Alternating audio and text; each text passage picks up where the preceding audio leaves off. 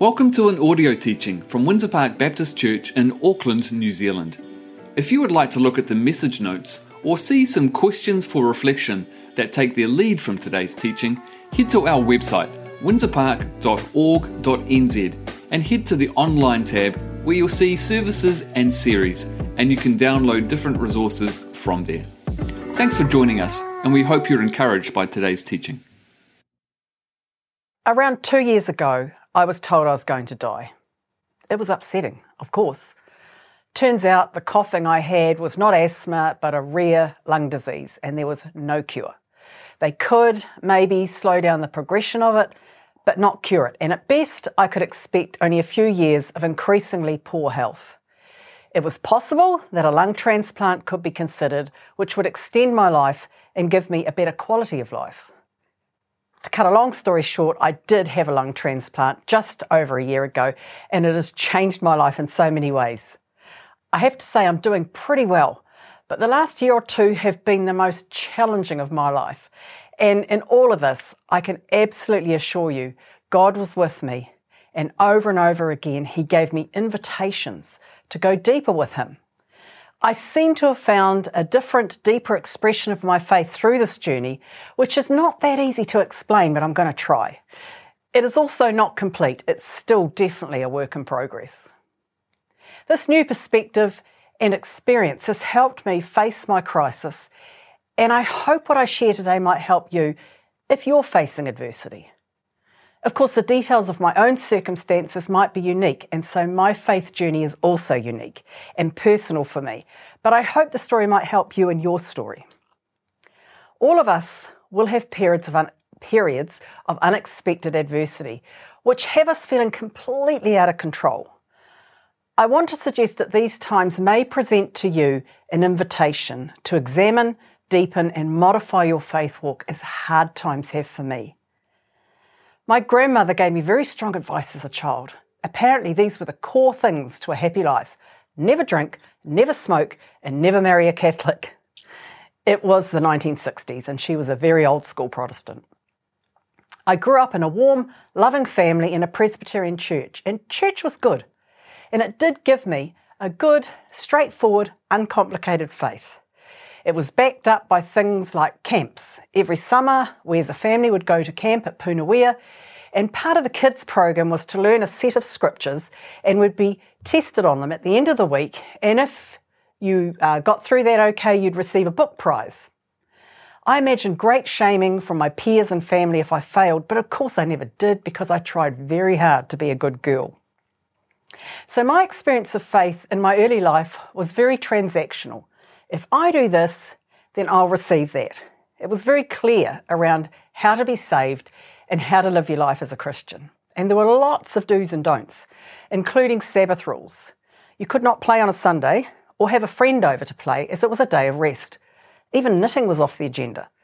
And you couldn't go into a dairy on a Sunday because that was encouraging others to work on the Sabbath. Mind you, I did notice that rule sort of quietly lapsed as time went on, and we started dropping off at the dairy and buying ice creams on the way home from church, put them in the little ice box in the fridge and have them for dessert. So I pretty much grew up learning a faith that was very black and white, rule-based, and in my case, anxiety-fueled, as it was quite approval-based.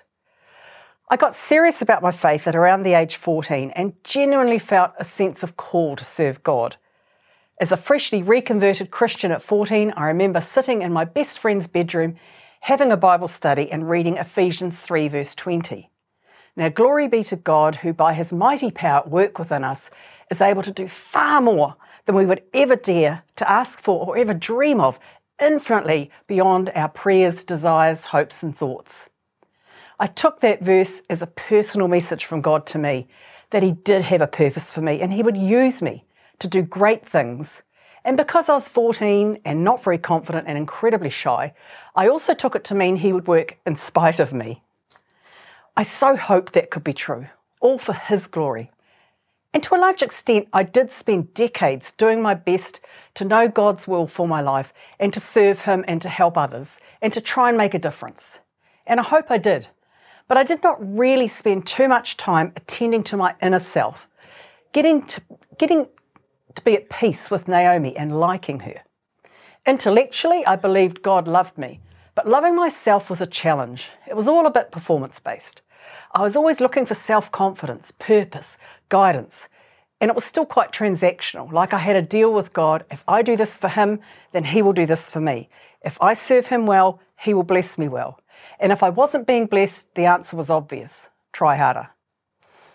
I'm not saying that I was entirely wrong. For decades, I experienced God's care, support, and provision as I worked in Christian ministries. But I didn't have the type of faith that could handle being told that I was going to die prematurely. According to the faith I grew up with, that just wasn't supposed to happen, not to me anyway. That or bad things in general, because I prayed regularly. I confessed my sins. I read my Bible. I paid my tithes. I went out of my way to serve God in whatever way I could. I put a lot of credit in the bank to offset potential trouble. I tried earnestly to hear and follow God's will for my life. As I say, it largely seemed to work. I ended up serving him in many situations and roles and had great adventures, plunging into these roles I felt completely ill-equipped for, and yet I found out I could do them. But there was always this underlying anxiety that if I did not keep up my side of the rituals, the Bible reading, the praying, the wheels might come off. However, by the time I received my diagnosis, my faith had already changed. The changes started in the midst of another crisis.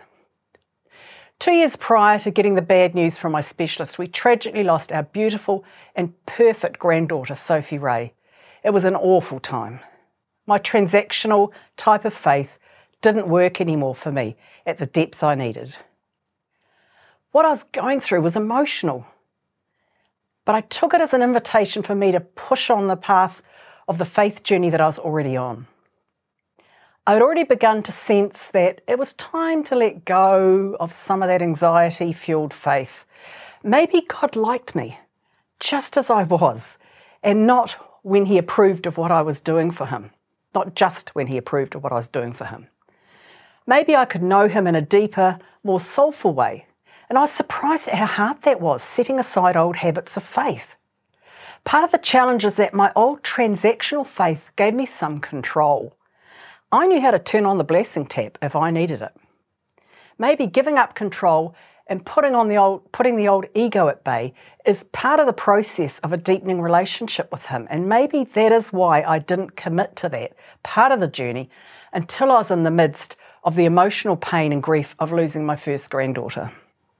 It was so painful letting go of her, and so painful letting go of my Sunday school faith, where if I pull this lever, God will reliably do this thing for me. It is painful changing and letting go. I would have preferred that it was achieved painlessly, but maybe it can't be, for me anyway. In my grief, I literally found God in a new way. I recently heard a quote, "God hides in the depths and is not seen as long as we stay on the surface of anything."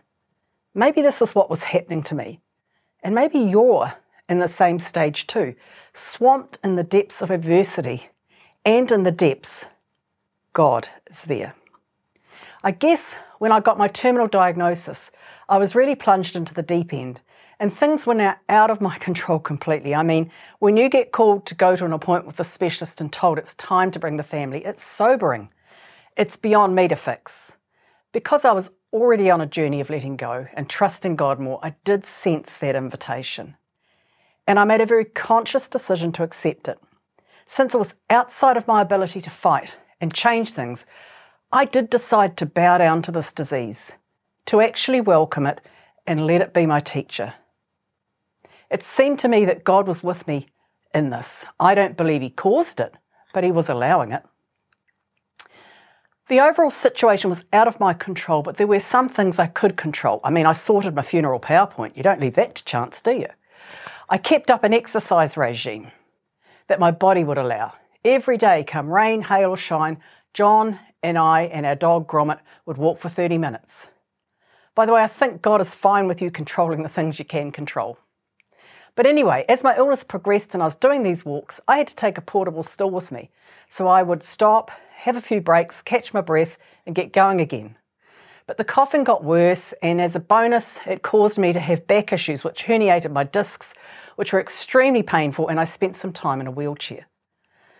I did still manage to work. In a way, COVID made this possible as we were in lockdown for a large part of my decline, and not being in the office was completely normal in doing video work in 2021. Equip as an employer has been fantastically supportive, and I'm grateful. Because my head and logic were fine. It was my body and breathing that was letting me down, and my decline was happening quickly. The idea of a transplant was dangled in like a distant hope. Very few met the strict criteria, and even if they select you, compatible and suitable lungs are pretty rare. Only a tiny number get the opportunity, and even then, the results are variable. As far as I knew, I was sliding down a slope with only one outcome.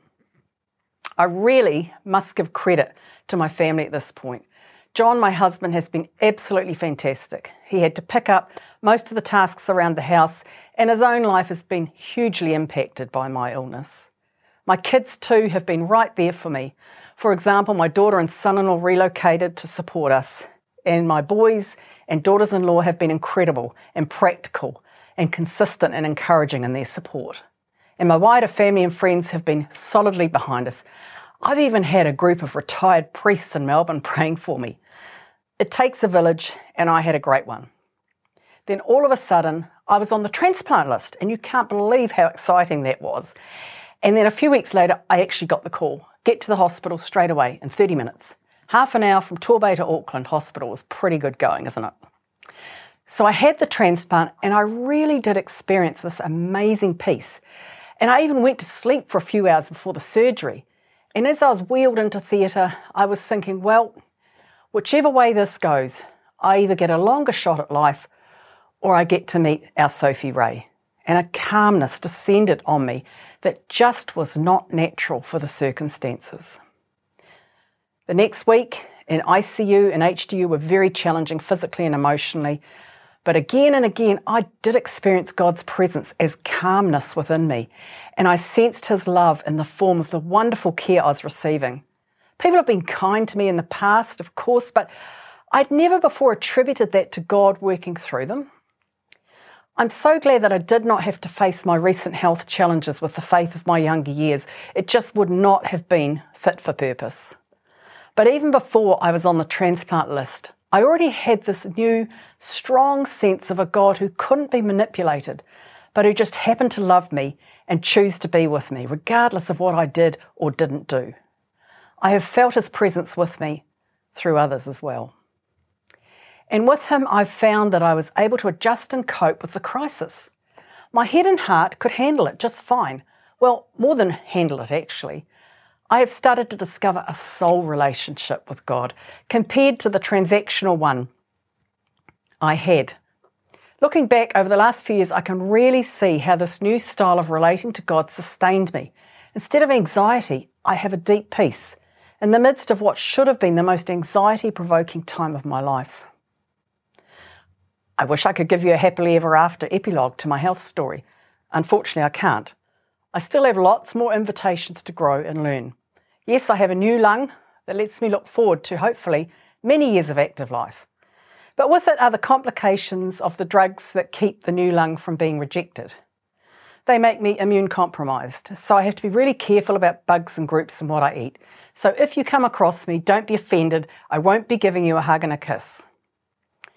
The drugs also gave me high blood pressure, type 1 diabetes, and also daily migraines. They also caused me to develop osteoporosis, so I'm recovering from a broken pelvis just from coughing. There's a new invitation, which I'm trying to welcome and embrace. And yet I feel better than I have in years, despite all these challenges. I even get up at 5:45 a.m. Monday to Friday to go swimming, and I love that I find God there too. And I'm so grateful, beyond being able to describe it. Life has taken on a richness that I just never thought was possible. In my early 20s, I was in the Nelson Youth for Christ quiz team for the Capital Teen Convention, and we had to memorise the Beatitudes, Matthew 5, 6 and 7, word perfect, and be quizzed against others on stage at Wellington Town Hall.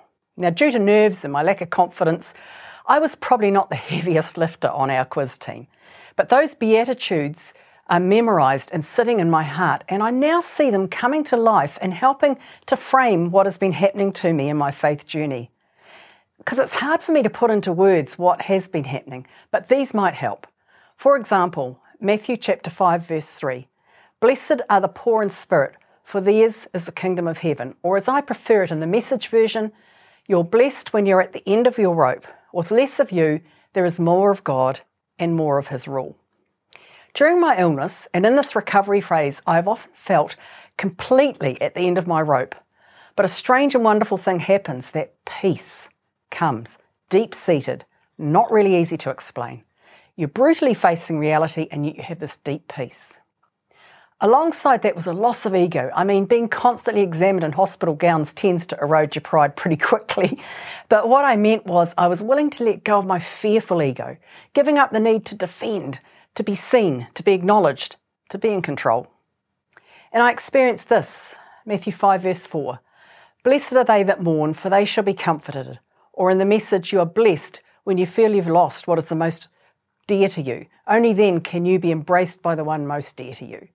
In a lot of ways, I was losing my defence mechanisms that I had spent a whole lifetime developing to fit in and survive. I think I thought I needed those in the early years to survive, but they'd become a habit, and I certainly didn't need them anymore. I'm talking about things like being defensive if challenged, overly keen to keep the peace, and being my own worst critic. By starting to re-examine those and letting them go and choosing to just accept myself and getting to know the Naomi who was born perfect as a baby seemed to mean I could experience God's love in a more real way without all the clutter of the pretense and ego that I'd so carefully built.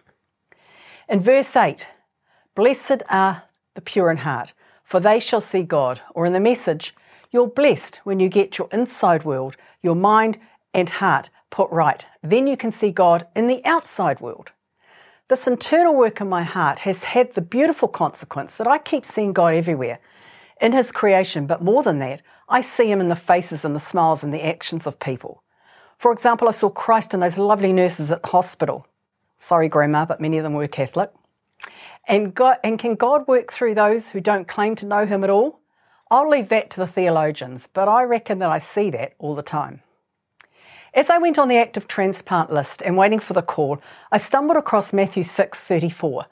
"Give your entire attention to what God is doing right now and don't get worked up about what may or may not happen tomorrow. God will help you deal with whatever hard things come up when the time comes." Very much like Ephesians 3:20 that I read as a 14-year-old, this verse packed a punch for me in a situation of being completely out of control with my health and my life expectancy. I consciously decided to embrace it and focus on what seemed to me that God was doing in the present and trust him with the future. Matthew 6:34 gave me the courage to relax and not fight and to trust. So how about you? Will you take up the invitation adversity brings to go deeper with God? When faced with a situation you can't change, will you bow down to it with respect, welcome it and let it be your teacher? Are you willing to be less certain about everything and grow more curious? As I get older, I'm certainly less certain about anything, and I think it feels healthier. Are you willing to try and put aside the knee-jerk reactions of anger, resistance, defensiveness, and try and slow down and find God and notice him in your situation? Are you willing to really trust God and lift your hands off the things you can't control anyway? Are you willing to slow down? My sense is, and Scripture backs this up, if you do these things, you'll enter into a deeper, richer relationship with your Creator. And you may end up in a place in your life you would never have allowed yourself to be if you had not been pushed into it through adversity. You will go through adversity anyway, but I suspect it's a wasted opportunity to not allow God to do the work he wants to do in you during it. Sometimes we need to be caught off guard to allow transformation. I suspect I fit into that category. My story so far has not reached a happy ending, and it probably won't. I mean, we're all going to die, it's just when. Am I glad this health crisis has happened? Well, not really. Who wants this level of stress and discomfort? Am I glad some good has come of it? Absolutely. And if this is what it takes to really feel and understand his unconditional love, then yes, it's worth it. I want to talk about this because I think it's important, because at some stage we all face adversity. That is a part of life. And I want you to hear how I've found it challenging, yes, and also enriching. You know, God hasn't changed, but my understanding of him has. I now have a different faith to the one I grew up with. I'd like to close with this reflective exercise to encourage us to just slow down. If you are comfortable with it, can you please just close your eyes and listen as I read Psalm 46, verse 10. Be still and know that I am God. Be still and know that I am. Be still and know. Be still. Be. May you know God's deep peace and comfort in whatever situation you find yourself in. He wants to be there with you. Thank you. Thank you for joining our audio teaching today. If there are ways that we can continue to support you or help you in your journey, please reach out to us. Head to our website, windsorpark.org.nz, and you'll find various ways to contact us. God bless.